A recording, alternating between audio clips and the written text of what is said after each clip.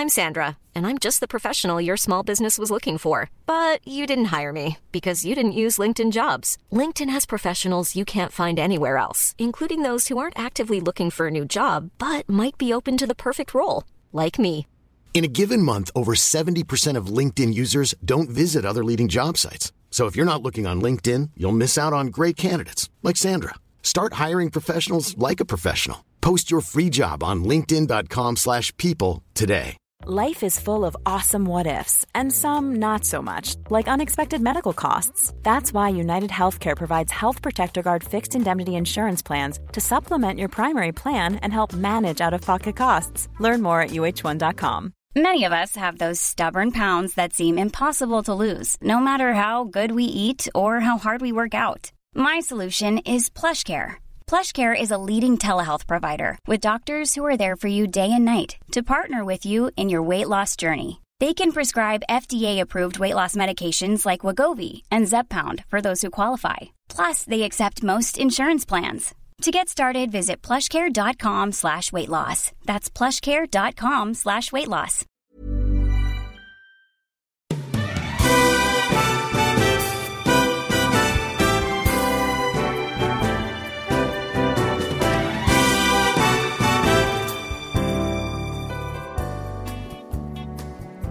We are. It's the National League podcast. Hello, my name's Matt, and this is a bit of a first for me. I haven't been on this podcast before, so hello. I'm joined with Luke and Aaron today. Hello, lads. It's good to have a new face with us, isn't it, Luke? Yeah, always is. We like to freshen it up on this podcast, to be fair, Matt. It's good to have you on the podcast, of course. You'll be happy to be out of this league now, but you still got that attachment to it, I suppose. Oh, I have, yeah. So for anyone who doesn't know, I'm a Notts County fan, so I'm not in the National League anymore, but after 4 years' experience, I like to think I know a thing or two. But yeah, it's nice to be in the EFL, lads. I won't lie, but I'm sure you too. You'll be there soon. I'll never ever forgive you, Matt. I know you were responsible, but that Boxing Day game at the Lane last year, Joe Nuttall scored early doors to make it 1-1. I'm thinking, we're in here, we found our feet. And did it end 5-1, 4-1, I think? I think it was 4-1, yeah. What a day.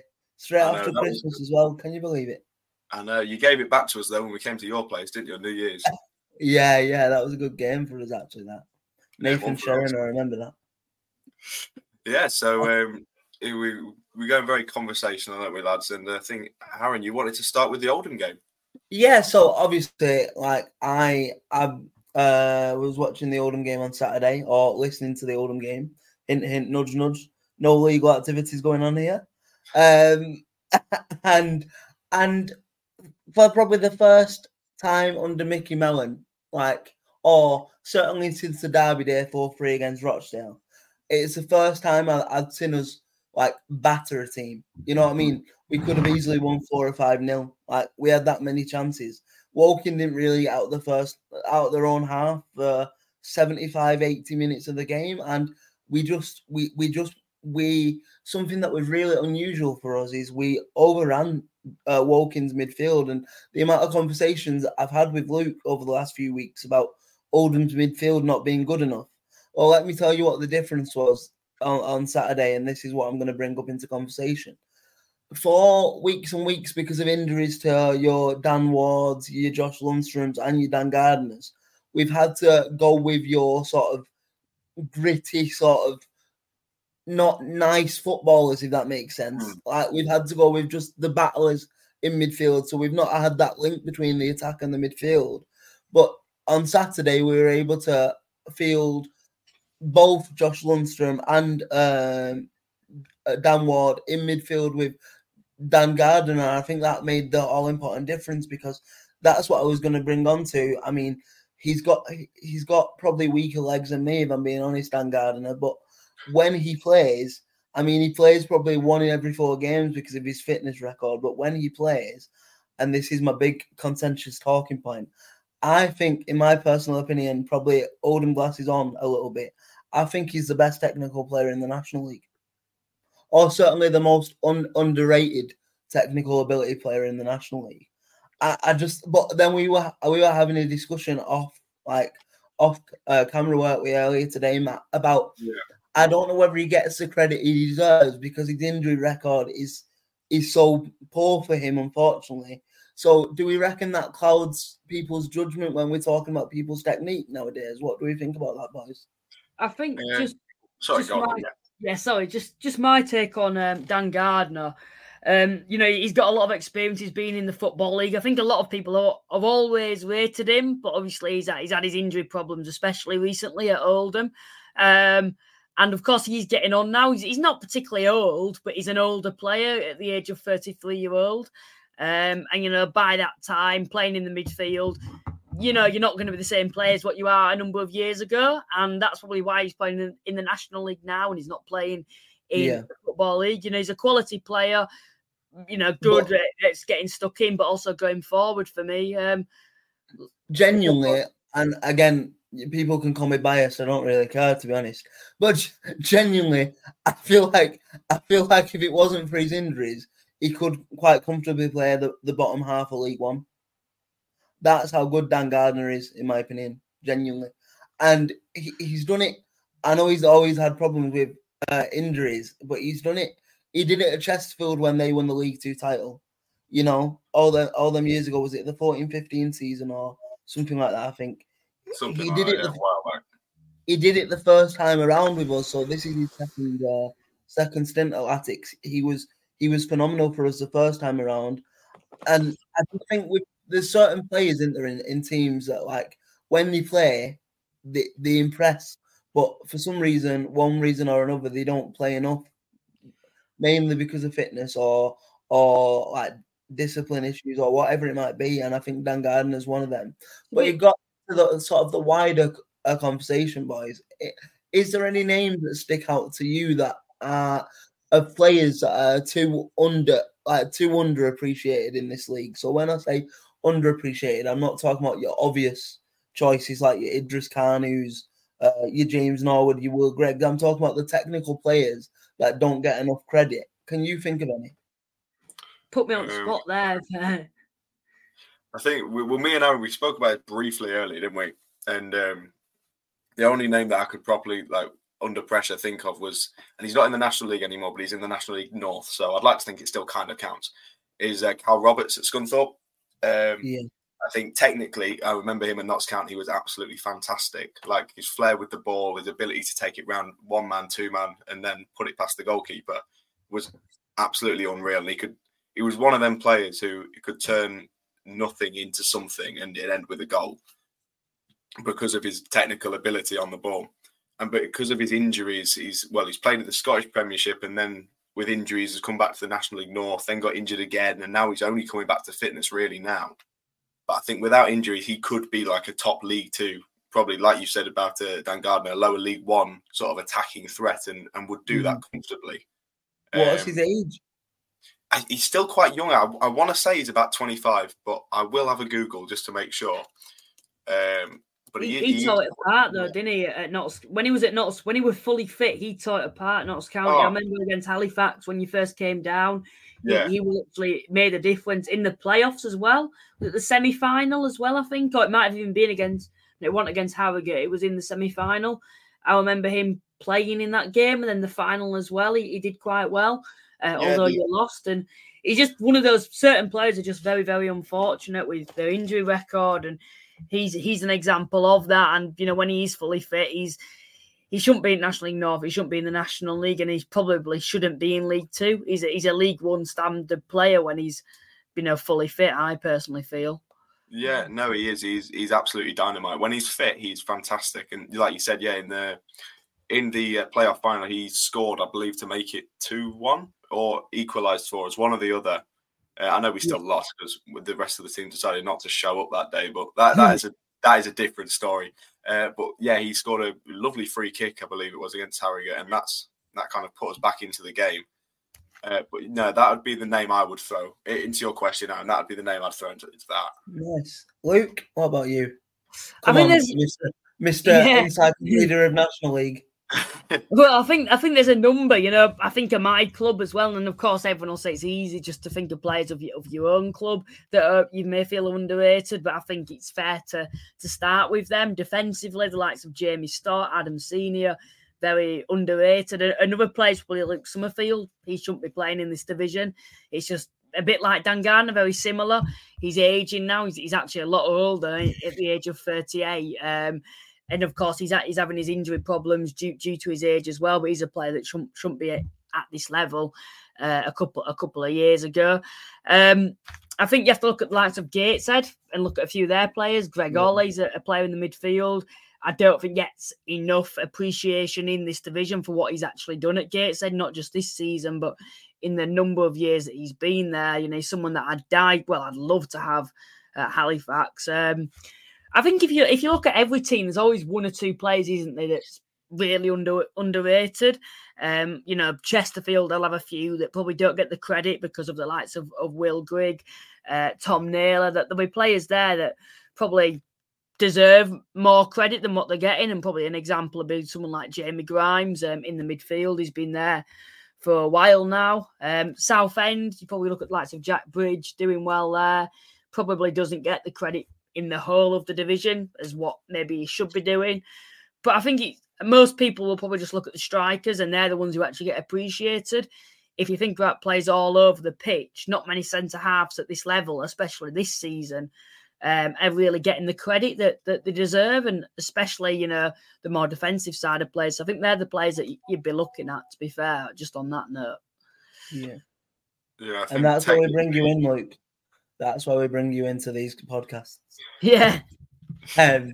No, but I just thought it was a nice little opener, and because I think there is with the sort of like National League, especially in the last couple of years, it's easy to sort of think of the players that drop down and that are instantly going to be the sort of headline grabbers, like your James Norwood, your Will Griggs, but then it's the players like Dan Gardner and them type of players that kind of do quality things, but don't get the appreciation. So I just wanted to put a bit at the start of this podcast to them players and say that we do recognise the work that you do week in, week out, and keep it up for Oldham's sake, of course, Dan, if you're listening. No, I like it. I like it a lot. Can we talk about the Dorking Wanderers Boreham Wood game? Because Boreham Wood have gone from near enough knocking Notts County out of the playoff semi-finals to being sat 2 points out of the relegation zone, and I don't really understand how that's happened. I'll be honest, and this is going to be controversial. So please, any Boreham Wood fans that are upset with this, there won't be any Boreham Wood fans listening. Let's put it this way. Well, there you go. Go for Luke. If you're going to go for anyone on Twitter, go for that statement. I've saved your bacon there, kind of, haven't I?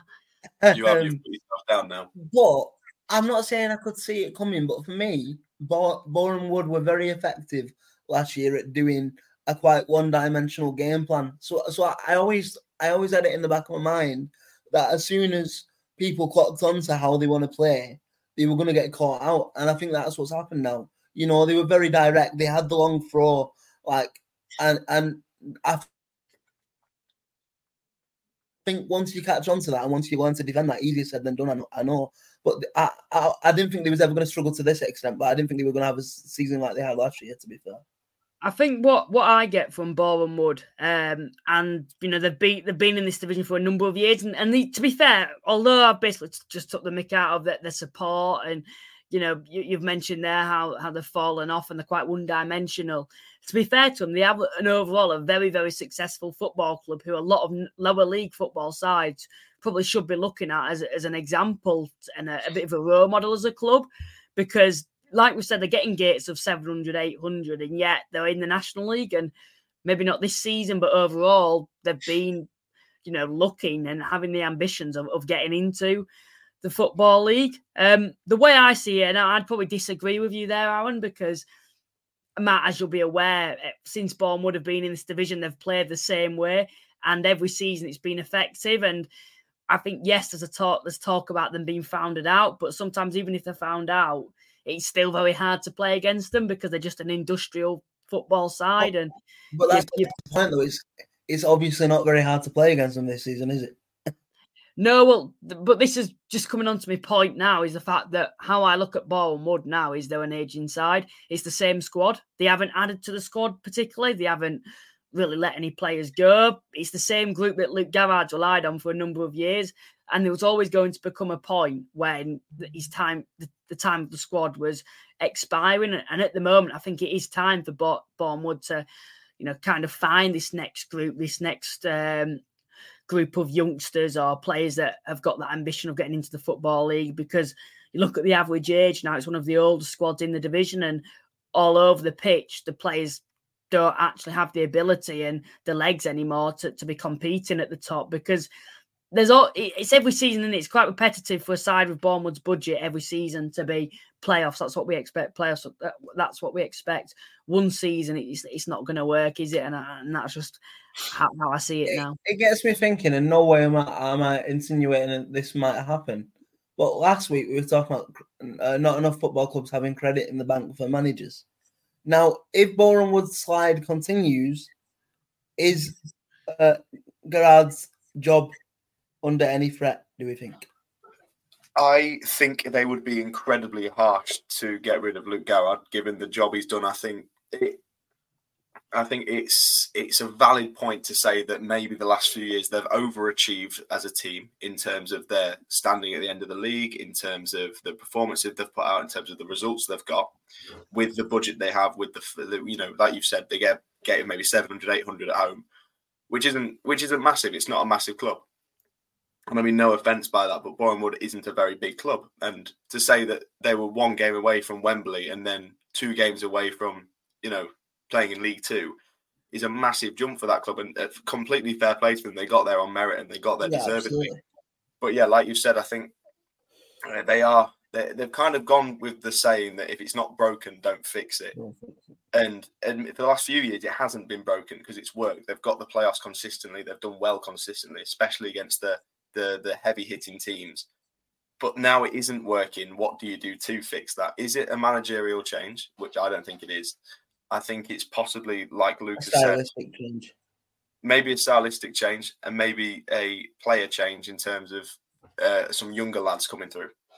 But then is it not a worry that they've been playing this style of football for so long that it'll take like you were saying, Luke, they've had the same group of players for a number of years now. It'll take that squad, you would think a couple of months maybe to get the head around a completely different new style of football. Is that not the bigger worry? For me, that's why I wouldn't sack him, because you can't bring a full squad in halfway through a season, especially at Boreham Wood. So if you let Luke Garrard go, someone's going to come in and it's going to be like Luke Garrard's players, and they are particularly his players. You can tell that they're his players that he's got a very good relationship with. And yes, it's not going well this season. But for me, with Luke Garrard, I'd probably leave it till the end of the season because he's been loyal to stick with Boreham Wood. It's all well known that a lot of Football League sides and bigger National League sides have been looking at him in the past to appoint him as the manager, and he's stuck with Boreham Wood. So I think Boreham Wood, do have to have that respect of, look, we're going to give you a chance till the end of the season. And honestly, if they got to end of the season and they finished lower mid-table, you'd probably say, look, you've had an off season, we're going to give you another chance. And I don't know, maybe Luke Garrard will think at the end of the season, look, my time's up now. It's clearly not worked this season. I'm going to pass it on to the next man now, and I'm going to look for a new challenge. And that may be what will happen, because he's still a young coach. And of course, there will still be Football League sides looking at him, even if Boreham Wood do finish in quite a poor position this season, because overall, if you look at his CV as a manager, he's been very successful at what he's done at Boreham Wood. And yeah, that's just my take on it. I think if you're going to get rid of Luke Garrard, I'd leave it till the end of the season so a new manager can come in and bring his own players in. That's how I'd say. Can we just, obviously we don't need to do a big dissection into it, but I just wanted to say I don't know why I ever doubt it, but I'm impressed by the job that Mark White is starting to do now at Dorking again this season, because early doors, I've got to be honest, I was a bit worried. I was a bit worried for Dorking. I really was, and obviously they still want to pull themselves a bit further out of the danger zone and the sort of dangerous area of looking over the shoulder. But considering where they were at the start to where they are now, I think it just shows. You were talking about belief of a manager in the players. I know it's slightly differently because Mark White owns a football club, so it's slightly different. But it just shows, like, sometimes the man that started the whole sort of process is the correct man to get them out the process, isn't it? So I guess Boreham Wood could kind of use the Dawkins situation at the minute as a bit of like what Luke was just saying, that like maybe Gerrard is the right man to take them out, because Mark White seems to be doing it with Dawkins now and slowly beginning to turn their season around as well. Yeah, I think... Go on, sorry, Matt. Yeah, it's all right. I was just going to say, I think Dawkins a really interesting one because they kind of came up very unknown in terms of them as a club, unless you watch a bunch of amateurs. You didn't really know who they were unless you'd seen it on Instagram or social media. I think the first 2 seasons they had in the National League was touch and go in terms of relegation. Like, they were close both times. Yeah. I'm looking at the table. They're 15th now. They are 5 points, off the relegation zone with, a good few teams below them. Sorry about the flashing lights. Have the police come for you again? Oh, they're after me. A good few teams below them. I think this season is where they maintain a mid-season finish and a mid-table finish, and then they'll grow off that. They seem to have built how to stay up. They've got the foundations of staying up in the National League, and I think now they're building on that to make them climb up the table, if you know what I mean. Yeah, absolutely. Yeah. I think just what I get from Dawkins and from Mark White as a person, I know it's something we talk about a lot, and deservedly so from Dawkins' perspective. They deserve the airtime because of what they've achieved over the last, well, not just last few seasons, but the last 2 decades or so there. Obviously, when they entered the division, the National League's a division like no other. When you think of divisions below in non-league, it's a massive, massive step up, as we've seen with a lot of sides who've come up this season, especially. But obviously, they managed to stay up last season, and I think that was the main aim. Maybe this season, the ambition was to maybe finish higher than last season. I think that's probably the main aim now, is for them to have a better finish than what they had last season. Of course, there'll still be a few concerns about them being dragged into that relegation scrap, but what I will say about Dawkins is whenever you're starting to fear the worst for Dawkins, thinking they might get involved in this now, they need to find some form. They pick out a win when they need to, and that doesn't matter who the opposition are. For example, Aldershot flying in the playoffs, you wouldn't expect them to win that. Dawkins go and beat Aldershot at home. Then they have 2 defeats on the bounce, 6-0 away, and you're playing against a Boreham Wood side, who play a very different type of football, and you manage to beat them. For me, I don't think Dawkins have any issues. They seem to be picking results out when they need to. The only issue is they're not really gaining any momentum. Yeah, absolutely. Yeah. No, I think... sorry, go on. No, sorry. Carry on, because I think I was going to round off the bottom half and go to the top half. But if you got something to say, then carry on, yeah. No, I was just going to say, I think in terms of momentum for Dawkins, I think they're a slow burner. I don't think they're going to, like in Stockport in League 2, they've run like a 13-game winning streak. That's not what Dawkins are going to do. I think Dawkins are a slow burn. Like, they're 15th now. I can see them maybe finishing between 12th and 16th come the end of the table. Yeah. They're a slow burning momentum building side, I think. That's how I see them anyway. Yeah. So now then, I think from sort of the teams that we were talking about, maybe in relegation trouble and looking over the shoulders, should we go to the top half of the table and speak about probably... Oh, it's hard, isn't it? Because I was going to say the upset of the probably season so far, but it's probably just because of the points deduction. I say Southend being an upset.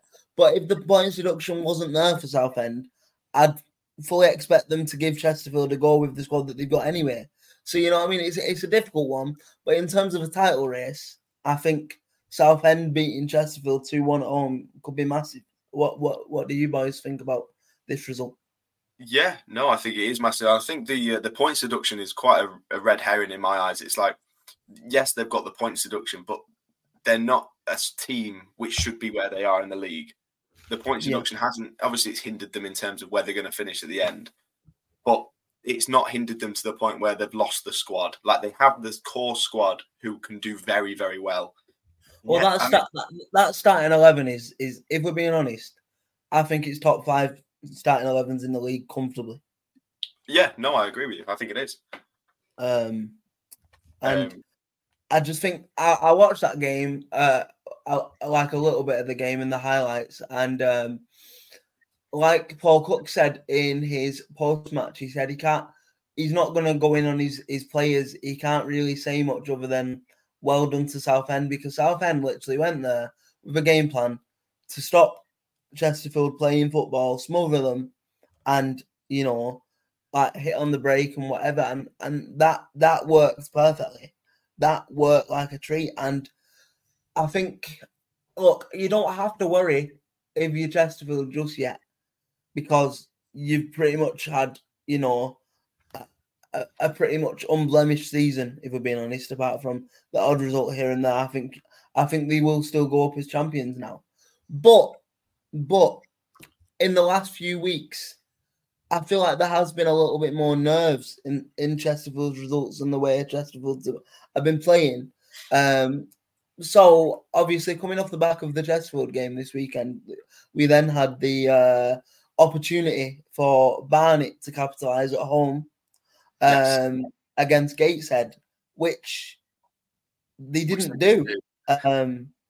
And this, it was funny. So at the FCA's on Thursday, I was speaking to the guys that run the Bees pod. I don't know whether you've ever listened to it, but the lovely guys, like really good guys, and they were saying, Aaron, at home compared to being away from home, we are completely different. We are two completely different teams. They said we can't get it going at home no matter what, because we played them on Wednesday night in front of the BT cameras coming on Wednesday night, and they kept saying to me, "You're going to do us on TV. You're going to do us on TV." And I was like, "Absolutely not. You're going to batter us." But now looking at that Gateshead result, it gives me a bit of confidence, to be honest. And it just shows that a team can be so different at home and then away from home, or vice versa, doesn't it? Really? Yeah, no, 100%. And from what I've seen on the Gateshead game, which isn't loads really, I've just I've watched the highlights and looked through the stats and whatnot. Well, the stats I can find. But Gateshead were absolutely dominating. Like, until they scored, it seemed then Barnet woke up and realised, oh no, we're losing. And that's when they started coming on. But like I've said, I've got written down that, you know, Gateshead, they could have been 3-0 up comfortably by the time they were 1-0 up, because it was an absolute joke that they hadn't have scored previous. I don't know if you've seen any of the highlights or vlogs that anyone's done, but I'm watching Dan Bell's matchday vlog of the game. Just because I thought, you know what, let's give it a watch. I want to see what's going on between the two teams. It was quite a big game, and I've never seen in a football match a side hit the woodwork that many times, and it did kind of feel like, look, it's just not going to be Gateshead's day here. You know, they hit the bar, they hit the post. They must. I'm not even exaggerating. They must have hit the woodwork about 5 times, and they were very unfortunate shots. It wasn't like just hitting the bar as it went over. So for me, when I look at that game and I look at Barnet and Gateshead, I think Gateshead have done a job on them, and I think Barnet, you know, having that defeat to Chesterfield, it's kind of hit them, knowing that a side's looks come and absolutely battered them and basically outclassed them in that second half. They've then played against a Gateshead side where they really did need to get back to winning ways, and they haven't been able to do that. And now there's certainly a lot of pressure on them, especially coming up against an Oldham side that are starting to get a bit of form, I would say. Thank you, Luke. It's not like you to give us credit, so I appreciate that. But I guess it just proves me wrong, doesn't it, really? Because maybe 3 weeks ago on this very podcast, I said, "Oh, boys, I'm not sure whether Rob Elliott can translate the same football style that Mike Williamson did."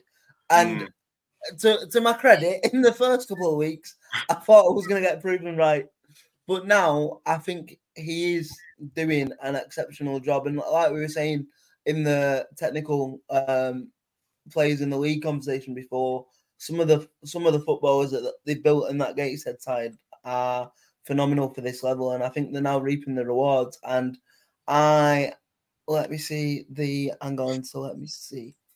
So, I mean, so that the gap between fifth to third is a little bit tighter than I thought it was, actually. So it's only Gateshead are now only 7 points behind. Hang on, sorry. No, so 7 points behind Bromley. Yeah, 7 points behind Bromley, and Bromley are only 3 points behind. Sorry, I can't do my maths. Yeah, 3 points. 3 points behind Barnet. So, look, I think if we're not careful, a lot of us have been susceptible to say that, you know, the top two are sort of over with and done. To be honest, I do still think Chesterfield are over with and done. If you're asking me to put my neck out and say that at the minute, I think they will just be too strong. But I think Barnet just need to be careful that they just looking over the shoulders, because I think all it is complacency at the minute. And knowing us and knowing how we are normally, I reckon they'll get back to winning ways at the Hive on Wednesday in front of the BT cameras. But who knows? Yeah, we'll see. But I think two losses off on the spin for Barnet is quite worrying. But the quicker that they can put that to bed and refocus, the better, really. I agree with Chesterfield winning the league. I don't think even after that defeat, I'm still not concerned that they're not going to go on to win the league, because every side's going to have a stumble at some point in the season. And I remember thinking, look, if there's any side that's going to take anything off Chesterfield, it's going to be Southend at Roots Hall. You know, they had that incentive as well. With the game probably should have been, well, it's a debate that you could have about it potentially being postponed. So for me, yeah, it wasn't a massive shock, I don't think, with Southend managing to defeat Chesterfield, in my opinion. And look, they've had that stumble, but I still think Chesterfield have gone to win the league from what I saw when I've seen them this season. Life is full of what-ifs. Some awesome, like what if AI could fold your laundry? And some, well, less awesome, like what if you have unexpected medical costs? United Healthcare can help get you covered with Health Protector Guard fixed indemnity insurance plans. They supplement your primary plan to help you manage out-of-pocket costs. No deductibles, no enrollment periods, and especially no more what-ifs. Visit uh1.com to find the Health Protector Guard plan for you. Hiring for your small business? If you're not looking for professionals on LinkedIn, you're looking in the wrong place. That's like looking for your car keys in a fish tank. LinkedIn helps you hire professionals you can't find anywhere else, even those who aren't actively searching for a new job but might be open to the perfect role. In a given month, over 70% of LinkedIn users don't even visit other leading job sites. So start looking in the right place. With LinkedIn, you can hire professionals like a professional. Post your free job on linkedin.com/people today. Now that was possibly my favourite sponsorship that's ever been played. So thank you to our sponsors for that sponsorship. Quality from you. So where are we going to go? So hang on. Where did you say you wanted to go now, Luke? Well, I was basically saying it could be a good point. Speaking about Southend beating Chesterfield at home, is it out of the question for Southend, or I'm going to maybe just ask for a direct answer? Do you think Southend, will get promoted this season with Chesterfield, even though they've had a point deduction? Well, I'm obviously going to say no, because I want Oldham to get in the playoffs and win the playoffs. So you can't be biased. Look, I'm Halifax in the playoffs, but I still don't think we're going to get promoted. But from the journalist side of me, I think it's what movies are written about, innit? You know what I mean? You see that sort of Southend squad, and I know you pointed out in the group chat, Matt, before, didn't you? You've got quite a bold statement that you want to make on the back of Southend, I believe, and Kevin Mayer, have you? Do you want to say it? Yes. I was really worried then. I was thinking, Christ, what have I said? But no, I do remember what I said. That I think there's an argument that I saw this on social media. This isn't originally my take, but I'm getting on the bandwagon because I agree with it. is that Kevin Mayer is possibly doing the best job in English football at the moment with the team, not the team in terms of players, but the team in terms of quantity of players. Like, how many did they name against Chesterfield? Was it 13 they named? Yeah, 13 players they named, yeah. They've named 13 players against the league leaders, Chesterfield, who have the likes of Will Grigg up top, who are currently, 23 points ahead of them in the table. And they've beaten them. Kevin May is stuck by Southend during a point deduction and has seen them out of the relegation zone. And they're now 5 points clear of the relegation zone. And I can guarantee that I'll only get wider as they pick up more results. I think it's a genuine shout to say Kevin Mayer is doing one of the best jobs in English football with the resources that he has at the moment at Southend. I'd agree with you on that. I don't think it's hard to compare with anyone because there's no one else in English football that's in that position. And the ones that have gone under bad ownership, those managers are doing very poor jobs at the moment. And some are saying that's part of the problem at certain clubs under bad management at the moment. But for me, I think I'd have to agree. I don't think he'd ever admit that. I don't think anyone else who's not got an interest in English in the lower leagues of football would ever agree that. But I'd probably agree with you on that. I know it's hard to compare him and someone in the Premier League or someone with a big budget because a big budget, they've still got to do the job and find a good squad. But I think, certainly, he certainly went up there. And I think what he's had to go through and how he's kept the squad together and basically, not just kept the squad together, but the players could have easily left, and he's probably had some say on why they're still at the club. So for me, I think, he deserves a massive round of applause, in my opinion, for what he's done so far at Southend, and long may it continue when he hopefully does get a bit of financial backing behind him. Let's see what he can do with that money. There's got to be some sort of, I'm going to pull for it if not, but at the end of the season, I want to see some sort of football psychology report done into Southend because, I think it's wonderful, isn't it? And it just shows. I think it's the same for everyone or most people. When your back's against a wall, you know what I mean. You come out fighting and you come out swinging, and that's exactly what Southend have done. And to the credit, they deserve every bit of it because it could have been so easy for Kevin Mayer and the players to hide and just you know what, we give up. We're expected to go down. We're expected to get this 10 points taken off us, whatever it is.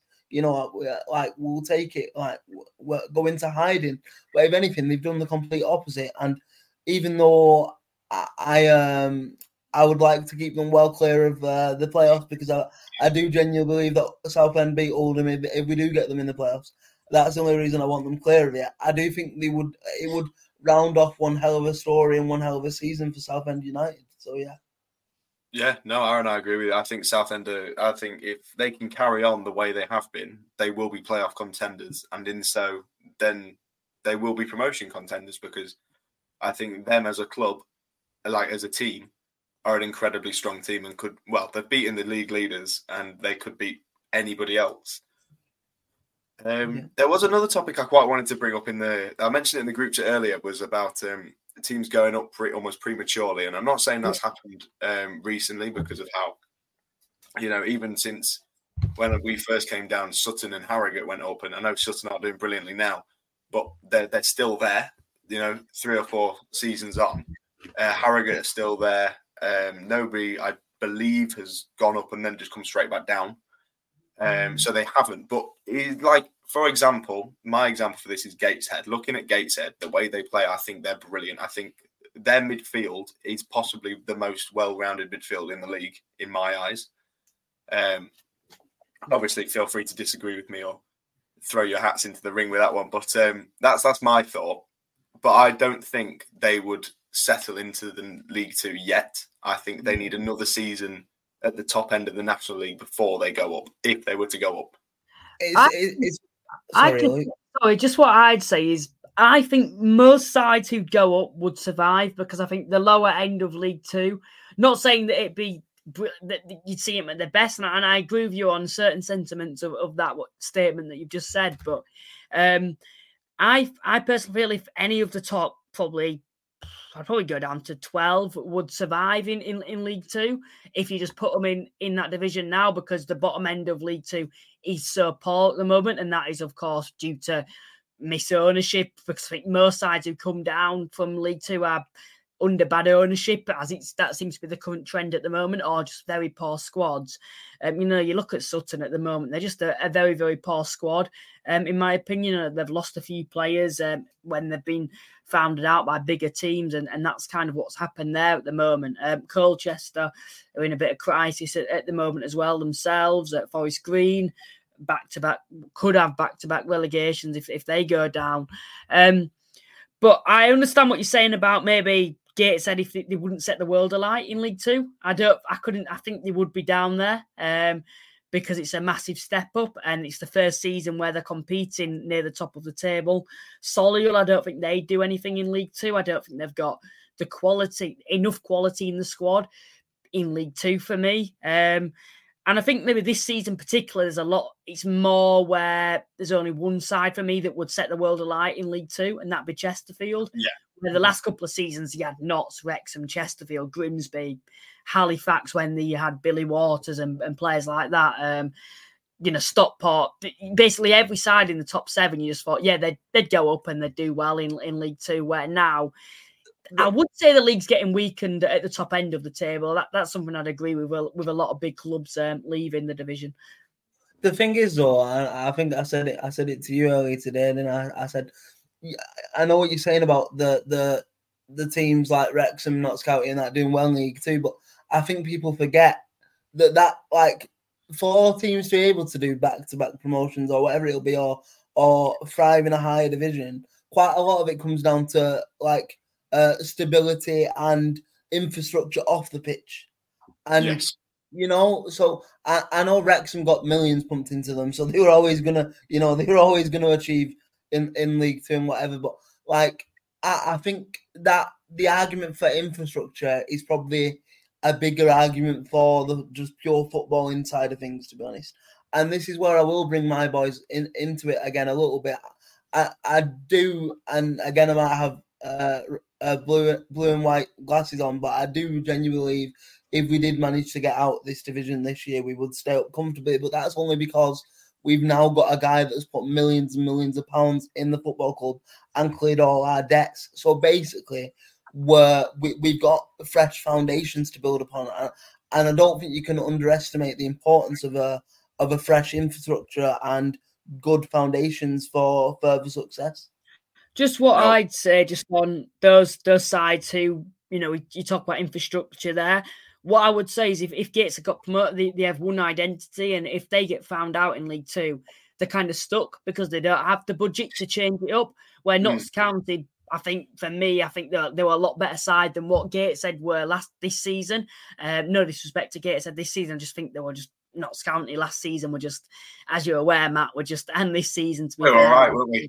Yeah, just a brilliant side, and they play a very similar way to Gateshead, not particularly fast flowing, but more ticky tacky. Quite slow build up. Yeah, slow build up.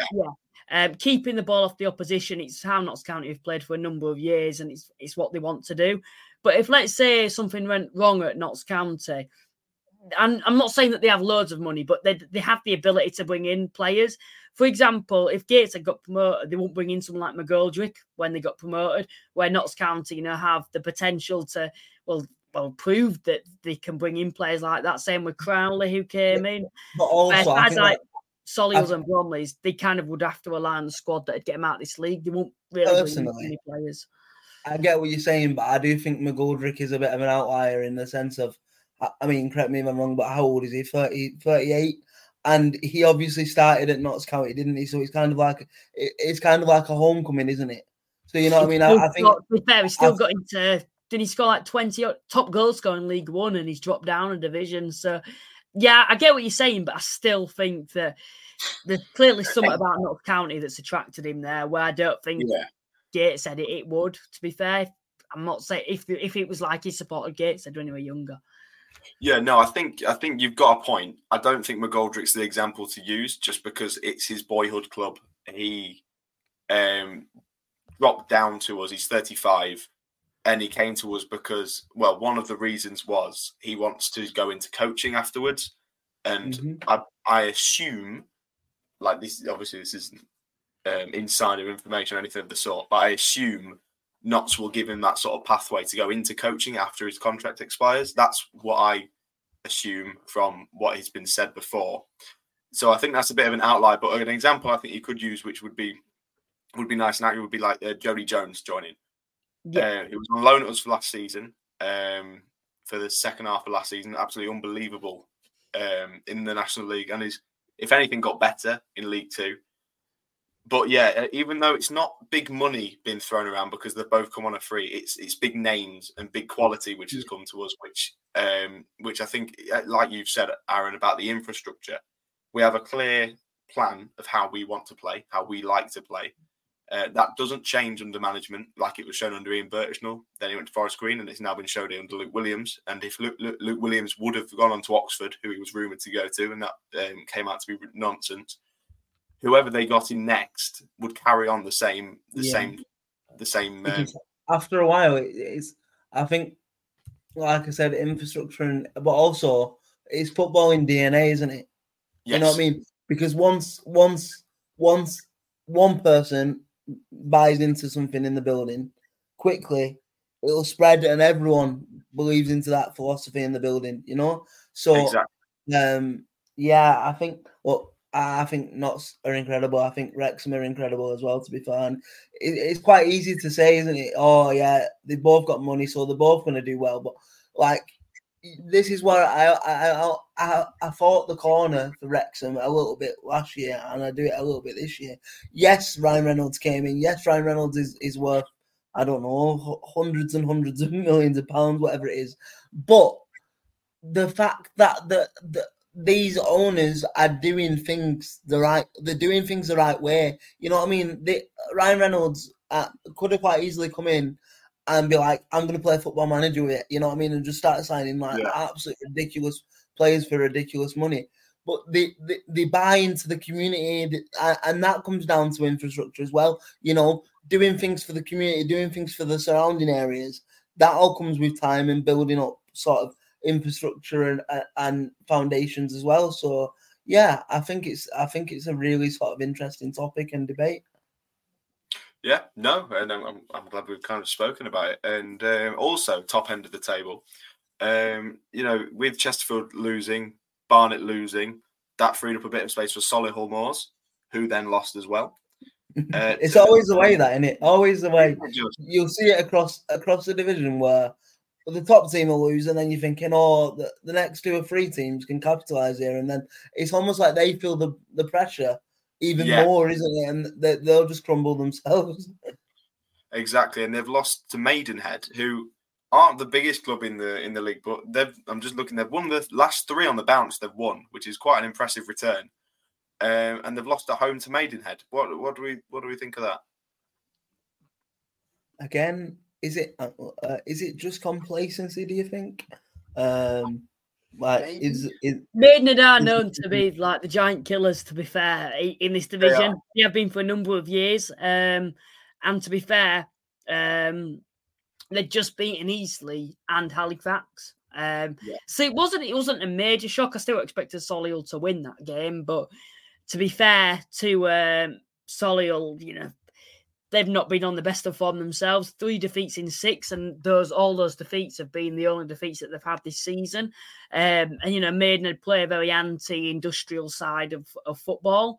So for me, it wasn't a major shock, and Maidenhead are known to go to places, the better teams in the division, and pick out results there just because of the way they play. They frustrate the better footballing sides in the division and then just catch them out. It wasn't a major, but I don't think as a Solihull fan I'd say, God, we're in danger here of losing our position. I just say it's an off week. Every other game's a different game, and we're not going to be coming against Maidenhead every single week. Yeah, no, I just found it a bit, when I was looking through the results for this, that one took me by surprise, just because in my head Solihull were doing really well, and they are still doing really well. They're 4th. They're 10 points off top, only 5 points off second, so that kind of shows how well Chesterfield are doing as well. But they are a side who weren't they top 2 fighting it with Chesterfield at the start of the season? First, they were unbeaten for 3 months, something like that. So yeah, they were going very strong, to be fair. Yeah, no, and that's absolutely fantastic. It took me a little bit by surprise, and yeah, we're looking 3 of the top 4 lost this week, and yeah, like you said, it's almost like they feel the pressure, isn't it, Aaron? Yeah, definitely. Just moving on a little bit, I just think it's quite ironic, and I'm going to talk about it in his absence. So we normally do this podcast with Grant. Anyone that knows Grant knows he's a massive Hartlepool United fan. But for the last couple of weeks, every time we've come on, he's had a rant about Hartlepool United and how shit they are. Well, this week they've finally pulled it out the fire. And Grant, maybe that's a sign. Maybe you need to stay off the podcast, mate. So I'm just going to touch upon that and see what you guys think about that. But to start with, it's that man again. It's Jake Hasty again. I mean, I don't know whether you guys saw, but we put a stat out last week about Jake Hasty. I think it was I can't remember the stat on our Twitter without going back and looking at it. But basically, it was a stat that was like putting a lot of praise onto Jake Hasty, and he seems to be sort of taking that Hartlepool side now by the scruff of its neck on his own, and sort of carrying them on the back a little bit. And in terms of Hartlepool, I think obviously they were winless in 4 before Saturday, but that is a big win. But we were talking, Luke, I don't know if you remember, we were talking about York and again the money that they've put in, but it just seems to be going from bad to worse every week for York at the minute, doesn't it? So what are your thoughts on this particular fixture, and can we tell Grant that it wasn't just a one-off and there is positive shoots of recovery for Hartlepool, or do we just think it might have been an off result? What do we think the crack is? Well, just firstly, a good day for Hartlepool as they took such a large following, and it's always brilliant, isn't it, when you take a large following to an away game and you turn up. You know, so often it's those type of games where you take a big following, it's all built up, and then you get to kick off and you think it can't get any better. Well, it certainly did for Hartlepool. From York's perspective, they certainly are struggling, and maybe it takes something away from Hartlepool. You're still going to go get there and get all 3 points, which they did, and they needed to find that win because they've been struggling as of late. I'd like to think now Hartlepool are going to gain a bit of momentum and go on a bit of a winning streak, because they need to if they're wanting to find a way back into those playoff spots this season. I don't think that's a realistic aim at the moment, the amount of injuries they've got, but I know from the fan base, it's something that they at least demanded at the start of the season was a playoff finish. But from York's perspective, you know, all that money splashed it into the club. And there's a way you mentioned Wrexham there and how they got it spot on with their recruitment. They didn't just splash the cash. This is where York may be going wrong, I personally feel, is the fact that it does feel like they're just splashing cash on any player, to be honest. I don't know what your guys' thoughts are on that. Well, when I put out like some pre-season predictions beforehand, also I'd just like to mention that whilst we're recording, England are playing and they're currently losing to North Macedonia. We've put out a very strong sign and we're losing to North Macedonia. I can go back to my point now, but I just wanted to make that clear. Anybody. That York, I predicted them at the start of the season to be really up there in terms of playoffs. Like possibly even in contention to go up. I think Neil Ardley is great. Genuinely, I think he's a brilliant manager. I think he did really well at Solihull. I think he steadied the ship at Notts, got us to the playoff final, and the team didn't turn up. I have so much respect for him as a manager and think he's a very good manager, and he's the man to lead York forward. But the signings seem like owners' signings. They've seen big names and who did well last season, and they've gone, right, we'll get him, and him. And I don't think that works. Like you mentioned before, like it's been said, the Wrexham recruitment is something to go off, and they haven't done that in that way. I think York a team that if they start picking up results and start to gel as a side, they could be really, really good and quite a heavy hitting force going forward for the playoffs. But at the moment, they need to figure out almost what they're like, who they actually are as a side. Yeah, they don't have an identity, do they, about them? Yes, I was trying to think of the word there, Luke. Yeah. So thank you. Aaron, what's your thoughts then on York then? I mean, I'll be honest, I thought, like Matt just said, I thought, especially players like Tyler Cordner, when he came, I thought, Jesus, that's one of the signings, one of the signings of the season, and he just doesn't look the same player. And it is probably a confidence thing, isn't it? When you are struggling, confidence will play a massive part. But like you say, I think they took a massive gamble at York. And at the minute, I don't know whether it's working. But the one thing you would say is for any of these teams that we're talking about in a bit of a negative light, and any of the teams we're even talking about in a positive light, we're still on the early side of Christmas. You know what I mean? So there's still a lot of football to be played. So no, I don't think anybody can really write anyone off really in both sets of the table, ends of the table just quite yet. So yeah. No, I don't think it's a case of writing anybody off, but I think with the amount of money that York have put in and the amount of players and high quality players they've brought in, you'd expect the results to come quicker. That's how I see it. I think we're kind of nearing the end. Is there any other games specifically you want to have a look into? It's not like me to be speaking up for Rochdale, but I feel like it is worth a mention. Okay. Just because I know. So I live in Rochdale, unfortunately, for my sins. Yes, you heard that right. So I support Oldham Athletic. I was born in Bury and I live in Rochdale. So I've got all three going on. But so I've got quite a lot of friends that are Rochdale fans, and a lot of them either wanted or still want McNulty out. But I think the performance on Saturday at home to Aldershot just proves sometimes that they have got it in them to get themselves. I was going to say where they need to be, but I think the problem you've got with Rochdale at the minute is I don't think anyone in the football club or the fan base really know what their expectation for this season should be, because I don't think they're strong enough to even chase that to go anywhere near the relegation zone. So I think it is just a standard consolidation season for them. But I think it's just interesting because it was a complete juxtaposition performance for Rochdale than what they're normally used to. So normally Rochdale go ahead and then they'll concede goals and either draw a game or lose a game. But this weekend they were losing, and they came back from 1-0 down to win 2-1. And Mitchell scored quite a nice goal to win it. Cairo Mitchell. Yes, Cairo Mitchell. And I just wonder whether this is the sort of result that kind of restores a bit of the sort of firepower. The firepower in the bellies of Rochdale, and maybe gives them a bit more sort of self-belief that they can cause a bit of damage in this division. They can struggle for consistency, don't they, Rochdale? Yeah.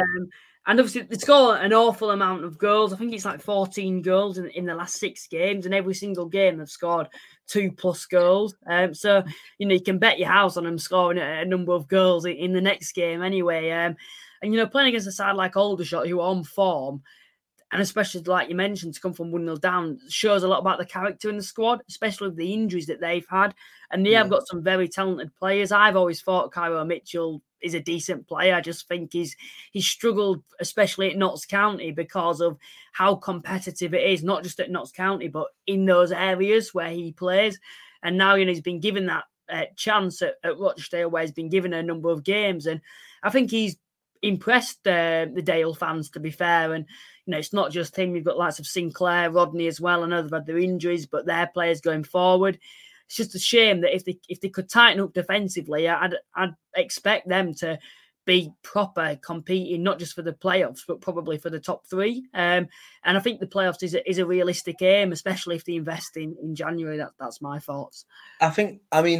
Look, everyone on this podcast is entitled to their opinions, and people will be saying, "Oh, you're just saying that because you're an Oldham fan." But genuinely, I've got nothing positive to say about them apart from that. Genuinely, I don't think you'll ask another Rochdale fan that would expect them to be anywhere near in and around the top 3 of the division. I don't think they've got that sort of. I don't know. I don't know. I'd just say the squad. I think the squad has if they added more defensively, because you look at the goals they're scoring, they are goals wise, they are, I think, capable of that, especially recently. It's just obviously defensively. The one thing I wanted to say though is I think Kean Hayes is a top quality player for Rochdale, obviously on loan. I think, is it from? Let me just make sure I get this right. I want to say Fleetwood, but I'm not too sure. Yeah, he's come in and he looks dynamite, to be honest, in the midfield for them. And I think it changes the balance of their midfield as well, because previously you've had, obviously, Adam Clayton, Ryan East, who again is starting to find his feet now and do well. But Kean Hayes, on loan from Fleetwood, he looks a proper player to me. I don't have loads more to add, to be honest, on Rochdale. I don't know a lot about them, being totally honest. Like, I know a bit about Cairo Mitchell. That's only because of his stint at Notts. Don't worry, not a lot of people know a lot about Rochdale. But yeah, and like you said, it was very competitive for places, and I think now he has got a good string of games under his belt, and he's getting chance to start pretty much every game. I think he kind of has that opportunity to prove himself, and I think that's what he needed as a player, and that focal striker is kind of what Rochdale needed. There's a lot of fans grateful for the fact that they have him, which hasn't been well. Notts fans couldn't say the same. I don't think Chesterfield fans could either before he came to us, because in the nicest way, he didn't do a lot, but then didn't really get the chance to do a lot. So it kind of goes both ways. Do you boys tend to look at the team of the week for the National League at all? So, I mean, I will look at it now. You told me to look at it because I didn't want to boast about it, but James Norwood has found himself in there. So yeah, we can touch on that. But normally, what we do to end the podcast is we look at so this week it'll be the midweek games, and we pick out a game each that we think might be the tastiest game on the schedule and say why. That's what we normally do. But we can look at the team of the week if you want. So if we're going to do that then, so looking ahead to the midweek fixtures now. Yeah, tomorrow.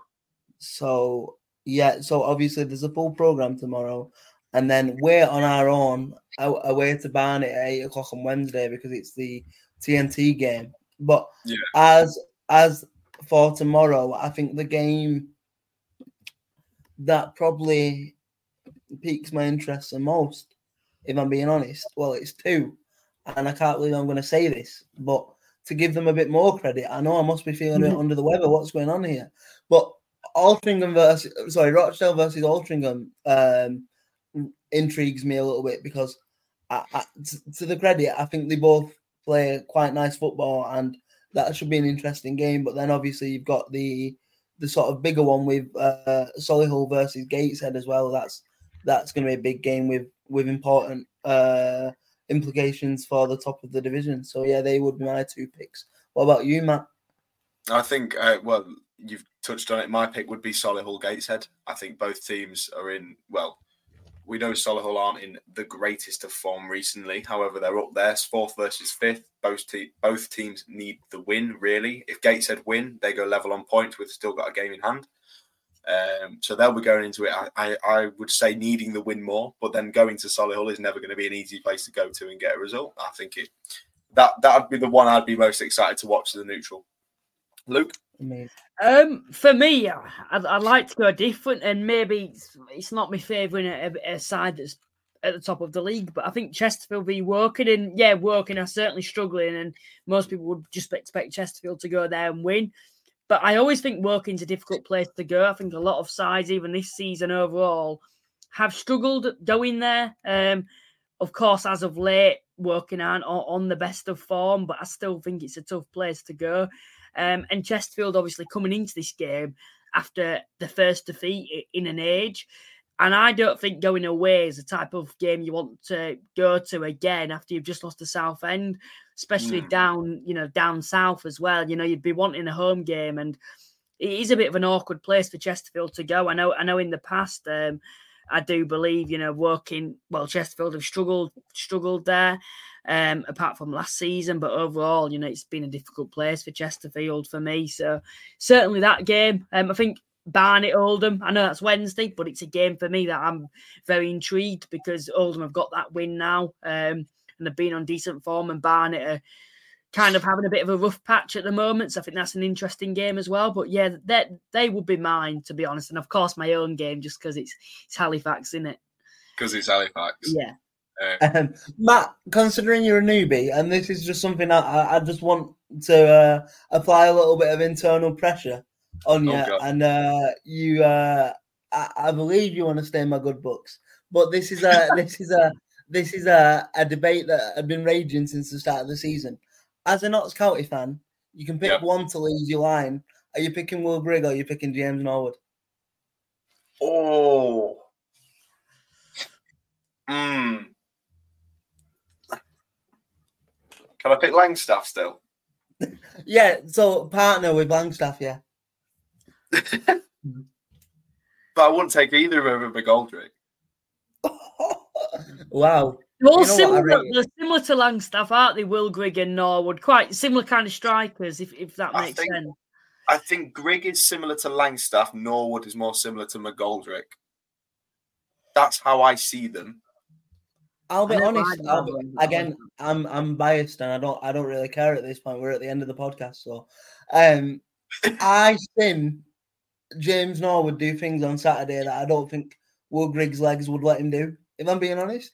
There was one moment, so there was 5 added on, and we had a free kick on the edge of our own box, and James Norwood literally took the ball, ran down the wing, nutmegged 2 players on the spin, so he put it through one leg, put it through another leg, and went and won the corner down at the other end. And I just think they're the type, to be fair to him, I think that comes with experience in it, and it just shows the value of experience in this division. But he's fastly becoming one of my favourite ever Oldham strikers, even this early, because I knew he was going to be good for us. But it's his off the ball and sort of link up play that really impresses me more than his naturally instinct for goals. You know, I'd just take any of them. I'll have Langstaff, McGoldrick, Grigg. I'm sure you would.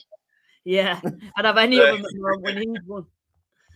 But I'd just like to say as well before we tie up, I think for your first National League podcast, Matt, especially jumping straight into the host hot seat, I think you did a great job. So thank you for joining us. And, thank you very much. It's a pleasure to be here. Yeah, we hope we've done a good enough job to aid you along the way. So that's it for another episode of the National League podcast, brought to you by National League Look. If you've enjoyed today's podcast or want to listen back to any of our other podcasts, check us out where you listen to your podcast, whether that be Spotify or Apple Music. And don't forget to give us a 5-star rating on Apple Music as well while you've been there. But I've been Aaron. I've been Luke. And I've been Matt. Thank you very much. And we'll see you next week.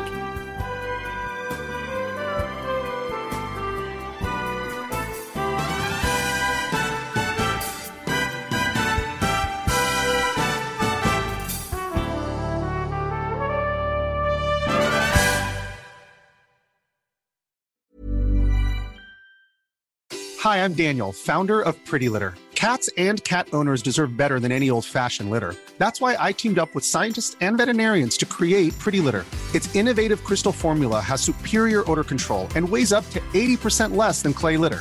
Pretty Litter even monitors health by changing colors to help detect early signs of potential illness. It's the world's smartest kitty litter. Go to prettylitter.com and use code ACAST for 20% off your first order and a free cat toy. Terms and conditions apply. See site for details. Mom deserves the best, and there's no better place to shop for Mother's Day than Whole Foods Market. They're your destination for unbeatable savings, from premium gifts to show-stopping flowers and irresistible desserts. Start by saving 33% with Prime on all body care and candles. Then get a 15-stem bunch of tulips for just $9.99 each with Prime. Round out Mom's menu with festive rosé, irresistible berry chantilly cake, and more special treats. Come celebrate Mother's Day at Whole Foods Market. Even when we're on a budget, we still deserve nice things. Quince is a place to scoop up stunning high-end goods for 50 to 80% less than similar brands. They have buttery soft cashmere sweaters starting at $50, luxurious Italian leather bags, and so much more. Plus, Quince only works with factories that use safe, ethical, and responsible manufacturing. Get the high-end goods you'll love without the high price tag with Quince. Go to quince.com/style for free shipping and 365-day returns.